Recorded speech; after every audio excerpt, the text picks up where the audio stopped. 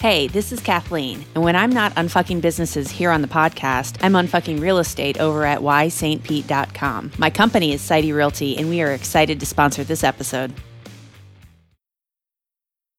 Oh hey, I didn't see you there. This is Devin Rosillo from Beyond Bold, and you're listening to Unfuck My Business. No bullshit advice for business owners who want to be resilient as fuck. Sit back and enjoy the ride, because here are your hosts. Hey everybody, it's Robin, and it is time for ding ding ding, you guessed it, another one of our happy hour episodes. We are going to grab a drink, grab a snack, get a little bit silly. We've been recording all day. Our filters are off, our brains are open, and we are ready to answer your questions. I am your designated driver today, Robin Sales. And with me, I'm going to ask each of them to say hello, the lineup, the roundup that we have for the happy hour today. So Kaplan, who is our secret weapon of the show. Kaplan is our producer. Heyo, how's everyone doing? Awesome. And we have a new voice joining us for the happy hour this time. Shay, say hello to everybody. How you doing? That was awesome. The infamous Jinx is on today's happy hour. Say hello. What's up on fuckers? Yeah. And last but certainly not least, the queen of real estate, Kathleen Sidey. Say hello. Hello, hello, hello. So we've got some interesting questions lined up to answer today. So everybody take a drink and get ready. I'm going to start with, have you ever regretted leaving a job? And I'll also expand that because not all of us work in traditional jobs, right? And some of us certainly don't work in traditional jobs anymore. So let's broaden the definition of job. Have you ever regretted walking away from a job or walking away from a project or walking away from something that you were working on where later you're like, oh man, I should have stayed or I should have left differently, right? So anybody ever regretted walking away from a job or a project? Well, I'm going to jump in. Sure. And say that, one, I guess I'm going to be an outsider of this because I am one of those individuals that sticks with things for the long haul, sometimes to a detriment. But there was an opportunity that I think I could have left a little bit better because the backside of it it's still growing. Granted, the 2020 kind of disrupted that opportunity. But I think now with the retooling of it, it's even better than when it was when I was a part of it the first time. So that's one of those times where it's like, dang it, yeah, I would love to still be a part of it. So now, they were impacted by COVID, but now they've come back bigger, better, stronger, faster. And you're like, oh. Yeah. Awesome. Kathleen. I'll jump in here and say, I don't think I do. I don't regret leaving any job I've left. And I feel pretty good about the circumstances. Like I was looking back on the different times that transition has happened. And literally every time I have been propelled in a better direction or ended up in a much better place. And I look back feeling like I was actually kind of stuck. So saying no and moving on was fantastic. And I think, it's a lesson I've learned that I don't need to wait as long as I used to make a change. I like that.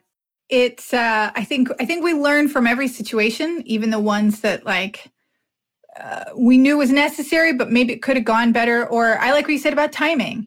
I mean, certainly when I think back of some of my exits, which weren't always my choice. I spent 9 years in banking. I was the layoff queen. I got laid off 7 times in that 9 years in banking. But I don't regret any of those either, because it also taught me a lot about being able to read the signs on the wall and the writing and kind of know when that stuff was coming and always know that no matter what, there's something better on the other side. But as far as the ones where I chose to leave, there's a couple where I probably burned a bridge that I didn't need to burn. So I don't regret leaving, but I probably could have done it with a little more grace and a little more consideration.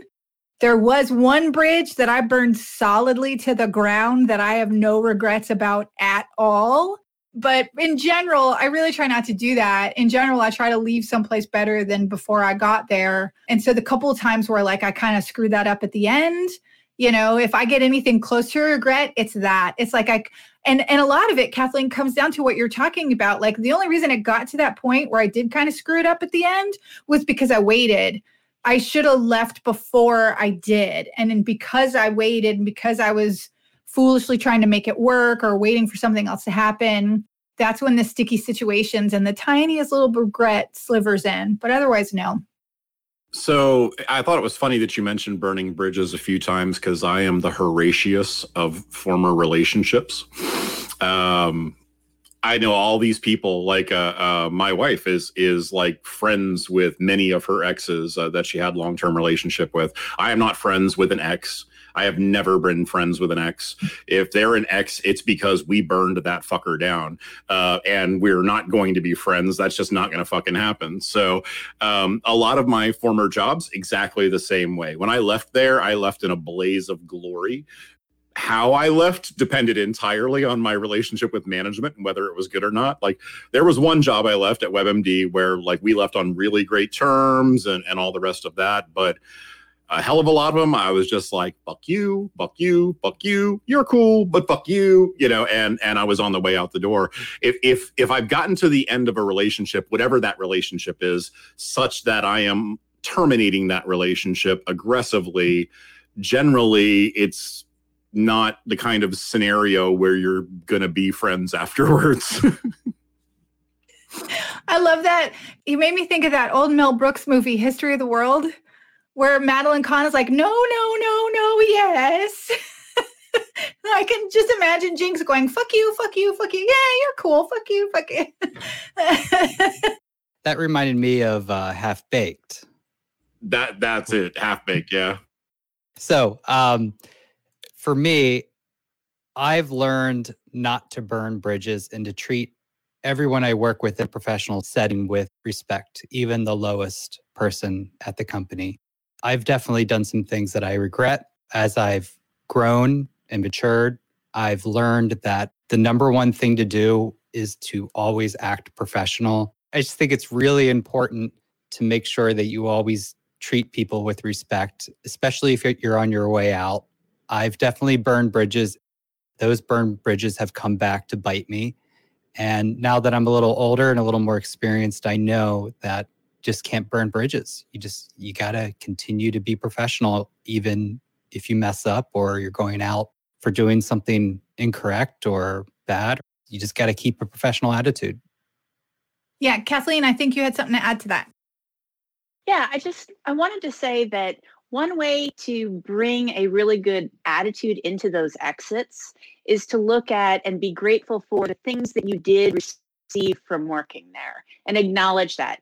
No matter how long ago, no matter how minimal, if you can, in your own self, stop and say, thank you for these things. You don't have to voice it to the assholes or whatever you're leaving, the bad situation, or maybe it's great, right?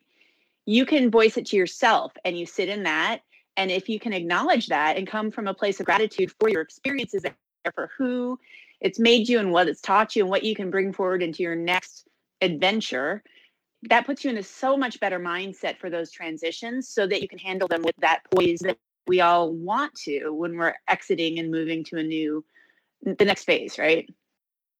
100%. And I think the bridges that we didn't intend to burn, hopefully we learned something from it. You know, like Kaplan said, like, you know, and especially in some of our industries or in some of our circles, you can't completely separate yourself from some of those individuals.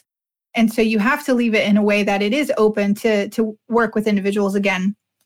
One of my last corporate jobs, I left on really good terms and now they hire me still as an outside consultant, right? So I may not be full-time employed with them, but we still maintain a working relationship. And, you know, if I had been like, see y'all later, you know, it probably wouldn't have afforded me the opportunities that I have. I wouldn't have done that. I love them, but you know what I mean? So let's continue on the job track for a moment here. I think we've all heard the phrase, And some of us have had them, some of us haven't. But I love the concept of the work wife or the work husband. So let's talk about that for a little bit. Like, how do you feel about that phrasing, that terminology, work wife, work husband? Have you had one? And is it a good thing? Is it a bad thing? Has it caused problems? I just want to explore the concept of work wife and work husband. Anybody got a story to share around that? I think it only works when you're single, or should only work when you're single, or you have a really open relationship at home, because otherwise that can get really complicated. It's like, yes, I'm just going to work, going to lunch with my husband. Wait, oh no, my work husband or my work wife. And that I've watched a few skits where that thing just goes kind of really, really wrong. Kathleen, it looked like you had something. I do. It's always felt really cringy to me. I have a bunch of friends that use this phrase and I just hate it. Some of them are single, some of them are married and real for sure married. And it implies this level of intimacy that just doesn't exist. And so it just gets under my skin as this, in one way, it's a diminishment of the actual relationship of a husband or a wife. And then on the other hand, it's this, I don't know, it's almost a slap in the face to the relationship itself too. And, you're saying, okay, it's more than a friendship, but it's okay that it's a friendship, or this is my best friend at work, right? The phrase work wife or work husband implies a certain level of intimacy that just makes me cringe. I don't like it.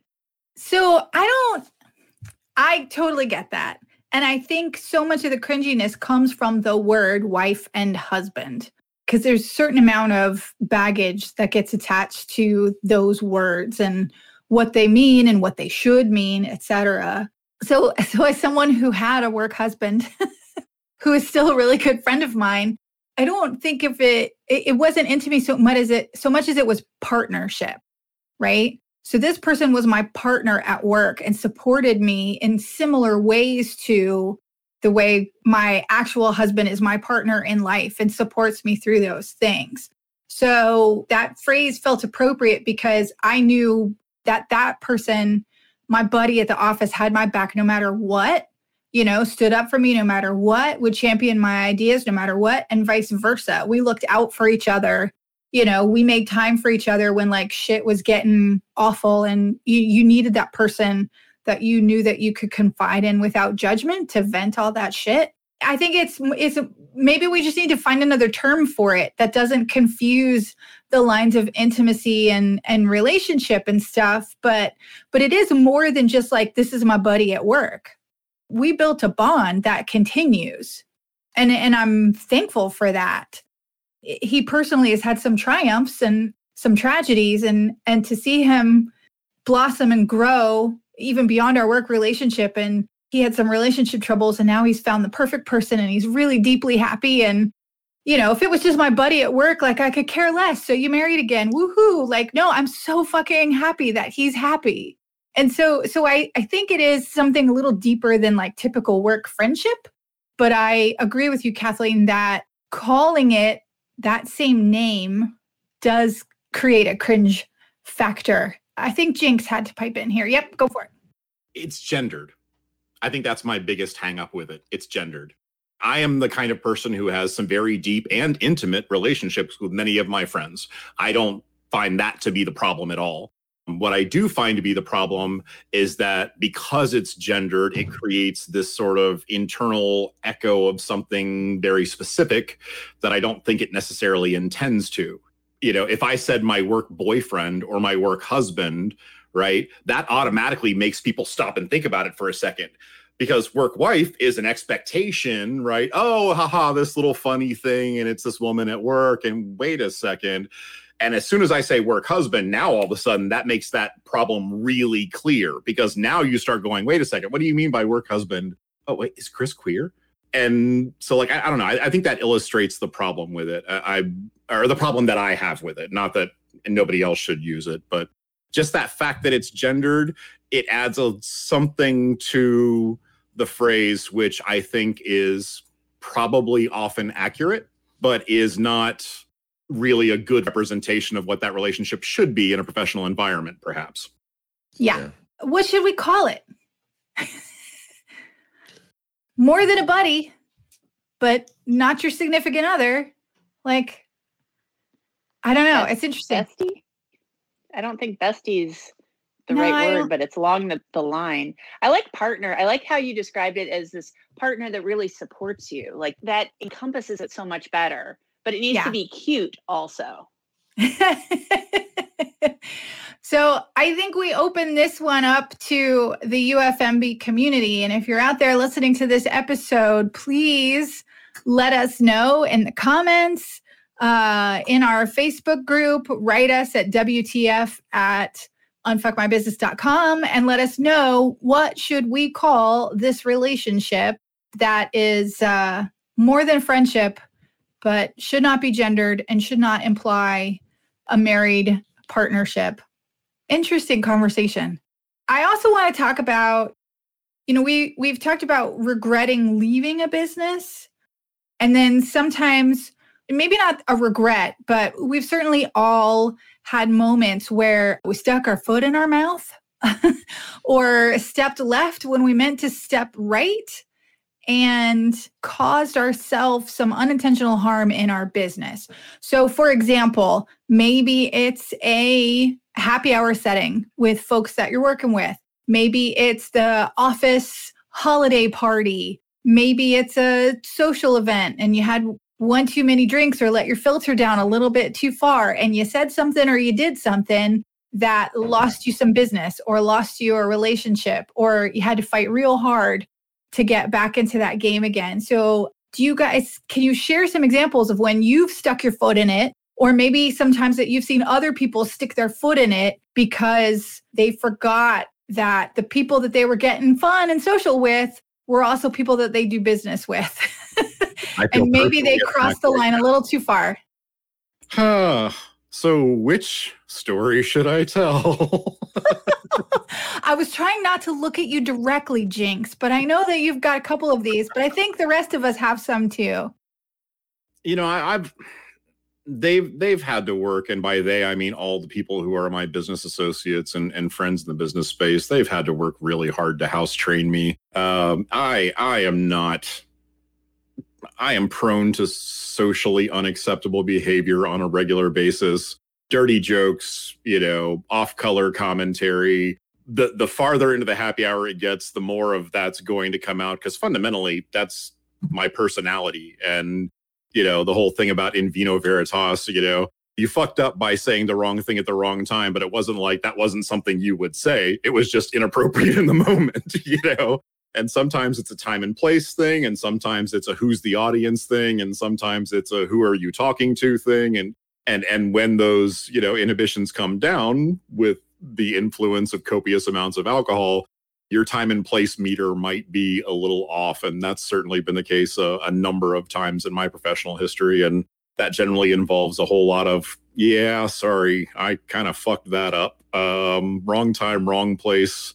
And I will certainly keep in mind to try and avoid doing that in the future. Now, fortunately, my drunk brain does keep track of these were things that happened in the past. Try not to do that again. So I have that going for me. But yeah, I've had plenty of happy hours that had an apology attached to them afterwards. I love that. I love the idea of a happy hour that has an apology attached to it. Anybody else got some stepping in it stories? Kaplan, go for it. Yeah, I am acutely aware of the taste of my own foot. It tastes like regret and sorrow and lost gains, lost money. So I do a good job of holding back what I want to say these days, just because I've been burned so many times by being immature and irresponsible. And going through those pains, you learn what to say and what not to say. And at the end of the day, as long as you change and you keep some of your core relationships and they see that you changed and they see that you've become more professional, they want to continue working with you. So it's about what you do in the now rather than focusing on what you did in the past. Yeah, I agree. Shay, how about you? Well, the thing is, I worked in the restaurant industry for about 10 years. So that is essentially like, hey, we're off shift. Let's go drink. Now, granted, like I wasn't a big drinker, but I did work at one place where literally it was right after the shift, the next 2 to 3 hours, even though it was like super late in the morning to like 4 a.m, they're drinking and the stories are flying and things are happening that shouldn't be happening amongst coworkers. But yeah, it's one of those things where you got to keep track of who you're actually talking to, because sometimes if it's a social event, like, hey, let's have a birthday party for somebody, and now we're off premises, but everybody's drinking, and the boss is doing inappropriate jokes, and like, wait a second, how do you want the same respect when we get back to work when you're just sloppy as hell over here? So yeah, it's been some interesting things.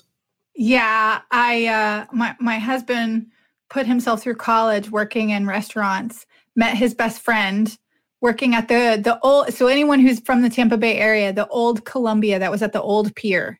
And so all of their stories, when the two of them get together, start with, we were so drunk.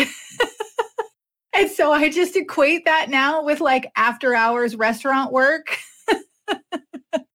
Honestly, in the restaurant space is the absolute, like, I was raised in that space as well. And you are not well trained to be a professional if you come up in that space, because there are no professional rules. It's all shit talking, flirting, bullshit, like, things that would totally get you like fired by HR in a corporate environment are the everyday in a restaurant space, I got a quick story. I was in the restaurant whirlwind for years. I've worked at Spice Market, Aquavit, some really high-end restaurants. And most of the restaurants I work at, pretty wildin'. But then I worked at Momofuku, and that was a completely different experience. It was all business. There was no play, absolutely no play. And if you know David Chang and the way he was raised, it was like a military family. He brought that mentality to his restaurant, and his restaurants are incredibly, incredibly successful, but everyone hated him. Everyone was fearing for their jobs all the time, and they treated people like garbage. I hated that place, even though I was making 20% more than other people out in the restaurant industry. There's something to be said for cultivating a culture, right? And so, yeah, in those other restaurant environments where the lines may get blurred and we may say and do the wrong thing when we have had a couple of drinks too many, but everybody's doing that. And there's a culture of forgiveness, I think, up into a certain point, which is missing from some of those environments, like the one you mentioned, Kaplan. So trying to find the happy place in between those two, I don't know the answer, and I'm sure it varies from industry to industry. Kathleen, how about you? Yeah, I don't remember the specifics, but I do remember the feeling of just my stomach dropping down, like, ugh, where I'll talk before I think something through, especially if I'm in that sort of you're in a networking situation where you've had a couple drinks, and so I'll start telling a story or talking about something. I tend to throw my opinions out there a little bit, and I'll get halfway through a story and realize, like, my mind is finally catching up, where I realize the context and the person I'm talking to are in conflict. So exactly. So it'll be, if you look at it from their perspective, they now think I'm talking about them and shit talking them. Or if you look at it from the wrong perspective, I'm now throwing harsh judgment on this thing they actually did in their life 5 years ago because I was a friend with them then. That sort of thing. So I get halfway through and I go, this drop inside. And then I like pause for a second and try to take a hard right turn. And this is what I was actually going at the whole time. That's not, this was my point. That wasn't there. I wasn't going where you thought I was. Never. No. Yeah. That feeling when you tell a joke and no one laughs. Yes. It's not a skillful transition. Hopefully those people are still in my life to some extent. So it doesn't seem to have done so much harm, but man, that internal feeling of that drop, it's like the elevator falling through your heart. Oops. Yikes. So even, there's a reason I'm the designated driver of these happy hours, because Robin's a teetotaler. Don't drink, never have. Found out in a very traumatic moment that I'm allergic to alcohol. So yeah, now definitely aren't drinking. Anytime that I've stepped in it or stuck my foot in it, it's usually due to overtiredness. And so like, and only where I've sort of damaged the relationship with coworkers or employees to the point that I had to work a little extra harder to get back on even footing. So the best example I can think of is back in my retail management days, I worked for this one store in particular, which I won't name by name, but it's where you buy all your glitter makeup and band t-shirts and bat-shaped earrings. And and inventory at that place was hell. I mean, hell. You bring in these companies to help with inventory, but yet you still have all your employees there doing it. And you can only incentivize them with so much pizza. And inventory at this place was going till 3, 4 in the morning because we would sell things like, this was the 90s. So we would sell things like those little butterfly clips. And you'd have a bucket of literally thousands of butterfly clips and it had to be counted. You know, so it's literally someone's job to sit on the floor and count thousands of fucking butterfly clips. So it was miserable. So if I had been up since 6 in the morning and now we're going on 4, the only fuel I lived on pretzel nuggets and Surge soda back in my mall management days. So if all I've had to eat is like pretzel nuggets, pizza, and soda, and we're coming on 4 in the morning and we still got like hundreds of items to count, like, I have snapped.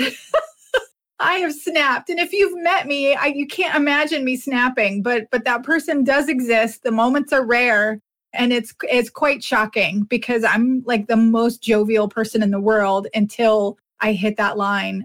And so I've spent some post inventory days going like, I don't entirely remember what I said, but I do remember the look on your face and I'm terribly sorry. And please understand that it was not about you. It was about the situation that we were all in, you know, and I hope you can forgive me and continue to work here at the store with me, you know, because it was not fun.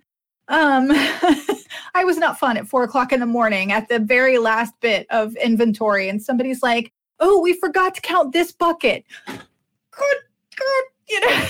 It's just ready to like murder someone. Good Lord. I'm having like anxiety just recounting that memory, you guys. Yeah, Kathleen. I'm over here going, how horrible that they made you count this. Like do inventory by weight on that kind of item. Like, don't count 1,000 things that cost half of a cent. It's such a waste of time. Yeah, they were 10 cents Math piece. brains represent. I mean, each individual unit weighs X, the bucket weighs Y, divide the 2, get you Z, that's your count. Right. Do you think that they provided all of their stores a method with which to count it by weight? No. Everything, if it couldn't be scanned by a barcode, which is what the company did. And so that's why employees were there to begin with. The inventory company can only scan things by barcode. All they can do is follow orders. They have a chart that says what your store should have. Here's everything that has a barcode. We'll go around with our little things and we'll scan it. We'll let you know if there's a discrepancy, you know? That's it. That's the extent of their job. So then the rest of us are stuck going, where's this? What's that? This doesn't have a barcode. How do we count it by hand? Blah, blah, blah. Oh my God, it was a nightmare. And obviously still I've been harboring that. So thank you for letting me get that off my chest, guys. Let's move into something that I hope will be a bit more positive and non-anxiety ridden and maybe could help alleviate some anxiety for folks listening. 2020 was fucking weird. And by the time this episode is released, we'll be a couple of months into 2021. There may still be some people who are trying to get their ducks in a row and figure out the best way forward for 2021. And we have some things moving in a positive direction. Some things are starting to open back up again and starting to happen again. I'm also seeing an uptick because I think even for industries where like I work in a lot of events and conventions and stuff, and those things aren't happening in person, but the people who run that are now figuring out like, well, we have to find some way to do this. And so there's some innovation and some activity happening in that space where people are moving things to online platforms. So like I've noticed that things are kind of upticking again. And I'm in a headspace where I'm trying to figure out how to make the best of my 2021. And so I thought it would be good for us to just talk about like, what are some ways that you're thinking and planning and getting yourself ready to make what you can, even in the face of a lot of unknown variables. How are you planning to make the best out of 2021? Jinx, go for it. Well, every couple of years when Bitcoin has some crazy huge run up in price due to a number of market factors and that sort of thing, lots and lots of people start asking me questions about Bitcoin and crypto and all the rest of that. So I've been running a group for a while, private group that just is a crypto boot camp. That's literally the name of the group that talks about trading and all the rest of that. And Kaplan's actually joined that recently as well. And we've been running this for about 4 years now, but I'm in a place where the biggest difference between now and 4 years ago was back then I was just taking whatever cash I could come up with and throwing it at this crazy coin that I was hoping was going to do well. Whereas now I've worked with a number of crypto projects. I'm spread out in support across a pretty broad spectrum of altcoins and things along that line, just following what they do and seeing like their proposed technology. And one of the companies that I've been working with for a while, Pocket, is like really hitting their stride now in the space. And so part of 2021 is sort of marrying that audience that I've been building in the crypto space to this particular product, which is a decentralized infrastructure. If you know what that is, then you know what that is. And if not, then literally forget. I'm not going to explain it. It's not important to you.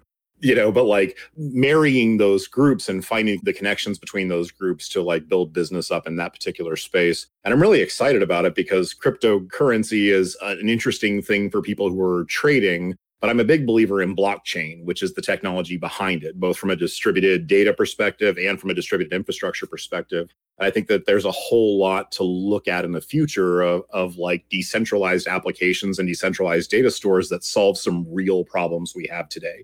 Like knowing at 7:01 p.m. who the new president is, because it's all happening on a blockchain application where the data is updated in real time.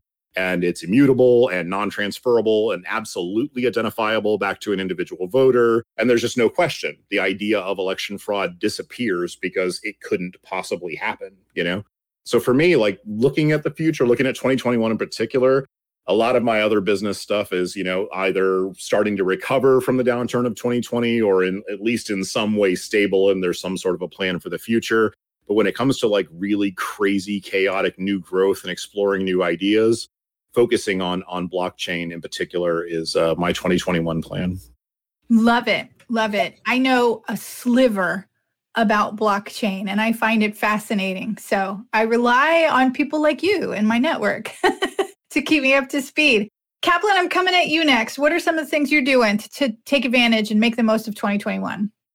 I'm on the same wavelength as Jinx here. I think decentralization and decentralized platforms are going to be the way forward. I'm quite pessimistic about the future. This K-shaped recovery we're going through, where Wall Street is going up, Main Street's going down. We have not experienced the full force of this catastrophe.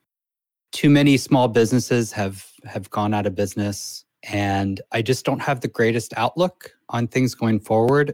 However, I think decentralization can help solve some of these problems. If you look at the whole thing with GameStop and Robinhood halting trading, with a decentralized trading platform, that just can't happen. But I think we're still pretty far from that.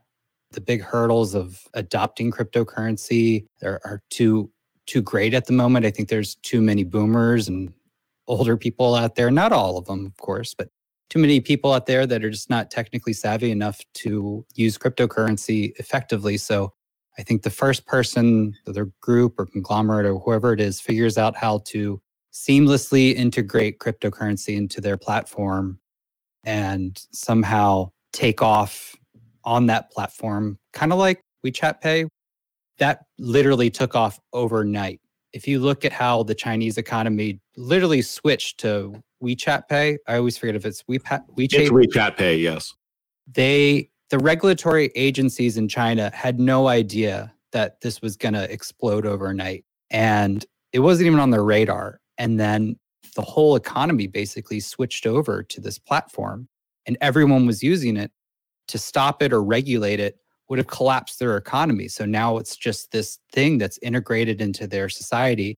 And I find that if something like that happens here with cryptocurrency, game over.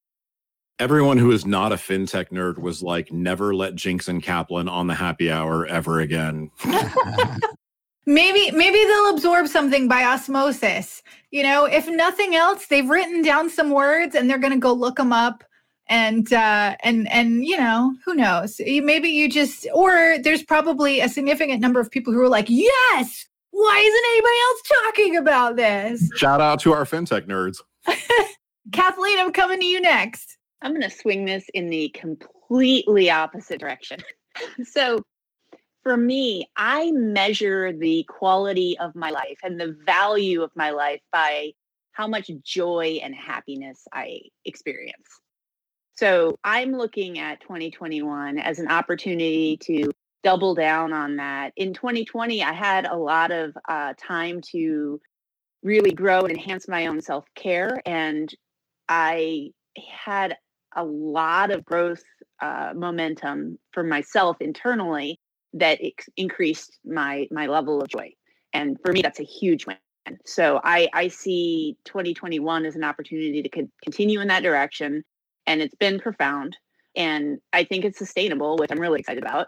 But also taking that energy that comes from that opening, I've been able to take some steps into projects that I have thought about for years and never actually engaged in. So there's this sort of opening up of some creative projects that I have been putting on the back burner. And, it's more like there's this opportunity of why not now that's happening for me. And it's really fun and exciting. And it's not this huge business opening necessarily, but it's a huge opening for me personally. And it's profound for me. And I'm really excited about what 2021 has to offer. Awesome. See, it's not all about blockchain, y'all. Sometimes it's just about finding your own joy. Shay, what about you? How are you getting ready for 2021? 2020 opened up the door, but 2021 is a great opportunity to create your own platform in many variety of ways, whether it is by creating a group. And it's so easy to see others who have created groups or little areas for others to interact with you from years ago, before 2020 or whatever. But now, since we're in such a flux in terms of what people want to learn, what people believe, this is a great opportunity for you to decide, hey, this is what I believe, and express that to the world and create forums for others to join you in that thought process. So for me, it's really like this year is really about being a catalyst for thought leadership in business development. Like really, I think I've mentioned over and over the idea of taking people from solopreneur and entrepreneur to a stronger business owner mindset. That's really my whole push for at least the first 6 months of this year, whether it's through me in my own organization. I took on ownership of a network organization last year, middle of the year, and now I have the opportunity to totally innovate how we do things. So that's the other part of it too. I love that, Shay. And truly, if 2020 showed us nothing else, it showed us that the playing field has been leveled. The particular example I love to show people all the time is think about all the television shows that suddenly had to close down their studios and figure out how to do it from home. And the first couple of weeks of some of these shows doing it from home, they sucked. Like you take away the studio, you take away their production team, you take away the sound guy and the graphics guy, and suddenly these guys are no better than you and I. Shout out to Hot Ones, who is just as great remote, by the way. Sean Evans, you rock.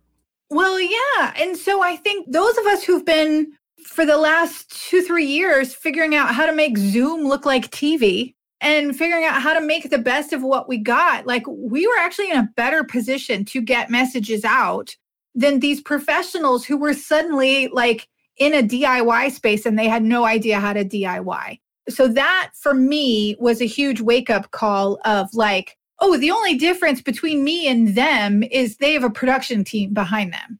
That's it, right? So that lightning moment, that light bulb of realization combined with, for me, 2020 there was a lot of shifts. There was a lot of folks in my family and in my, chosen family and in my circle of influence that were going through some shifts. which made me have to go through some shifts. And so with business being what it was, watching all these people go through all these major changes in their life, while I was also going through some of my own, and also it forced me to reevaluate some of the stories I told myself about how my business works and what I can and cannot do. And so I've realized, oh, there's a lot more that I could do. And the only reason I haven't done it is because I convinced myself that some bullshit thing, my hormonal brain told me was correct when it wasn't. So I'm looking forward to executing on some of the realizations. And so a lot of the work that I'm doing right now is laying the groundwork and clearing the space to allow these things to come forth. And so much of that is about helping people and getting information into the hands of the people who need it. And to have a platform like this that we've cultivated here with Unfuck My Business, that's something I'm tremendously proud of. And I know you all are as well. So folks, if you're, I don't know when this episode is going to drop, but if it's February, if it's March, if it's April, when you're hearing this and you still have no idea what the fuck you're going to do for 2021, that is okay. You still have plenty of time. You can figure out 2021 in November. You can figure out 2021 in 2022, man. Like, just keep looking and keep moving forward and reach out to your community. And clearly, if you need help with blockchain, if you need help for stepping into the CEO role of your business, if you need help finding your joy, we got you. Come talk to us over in the UFMB community on Facebook. We have a lot of fun over there, but we also get a lot of shit done. And so if you need to surround yourself with people who are going to help you get shit done, we are definitely those people. So come hang out with us over on Facebook. And if you have any questions, or if you have questions you want us to answer on the next happy hour, please, please, please, we would love to answer your ridiculous, poignant, deep, and introspective questions. You can send them to WTF@unfuckmybusiness.com. Cheers, everybody.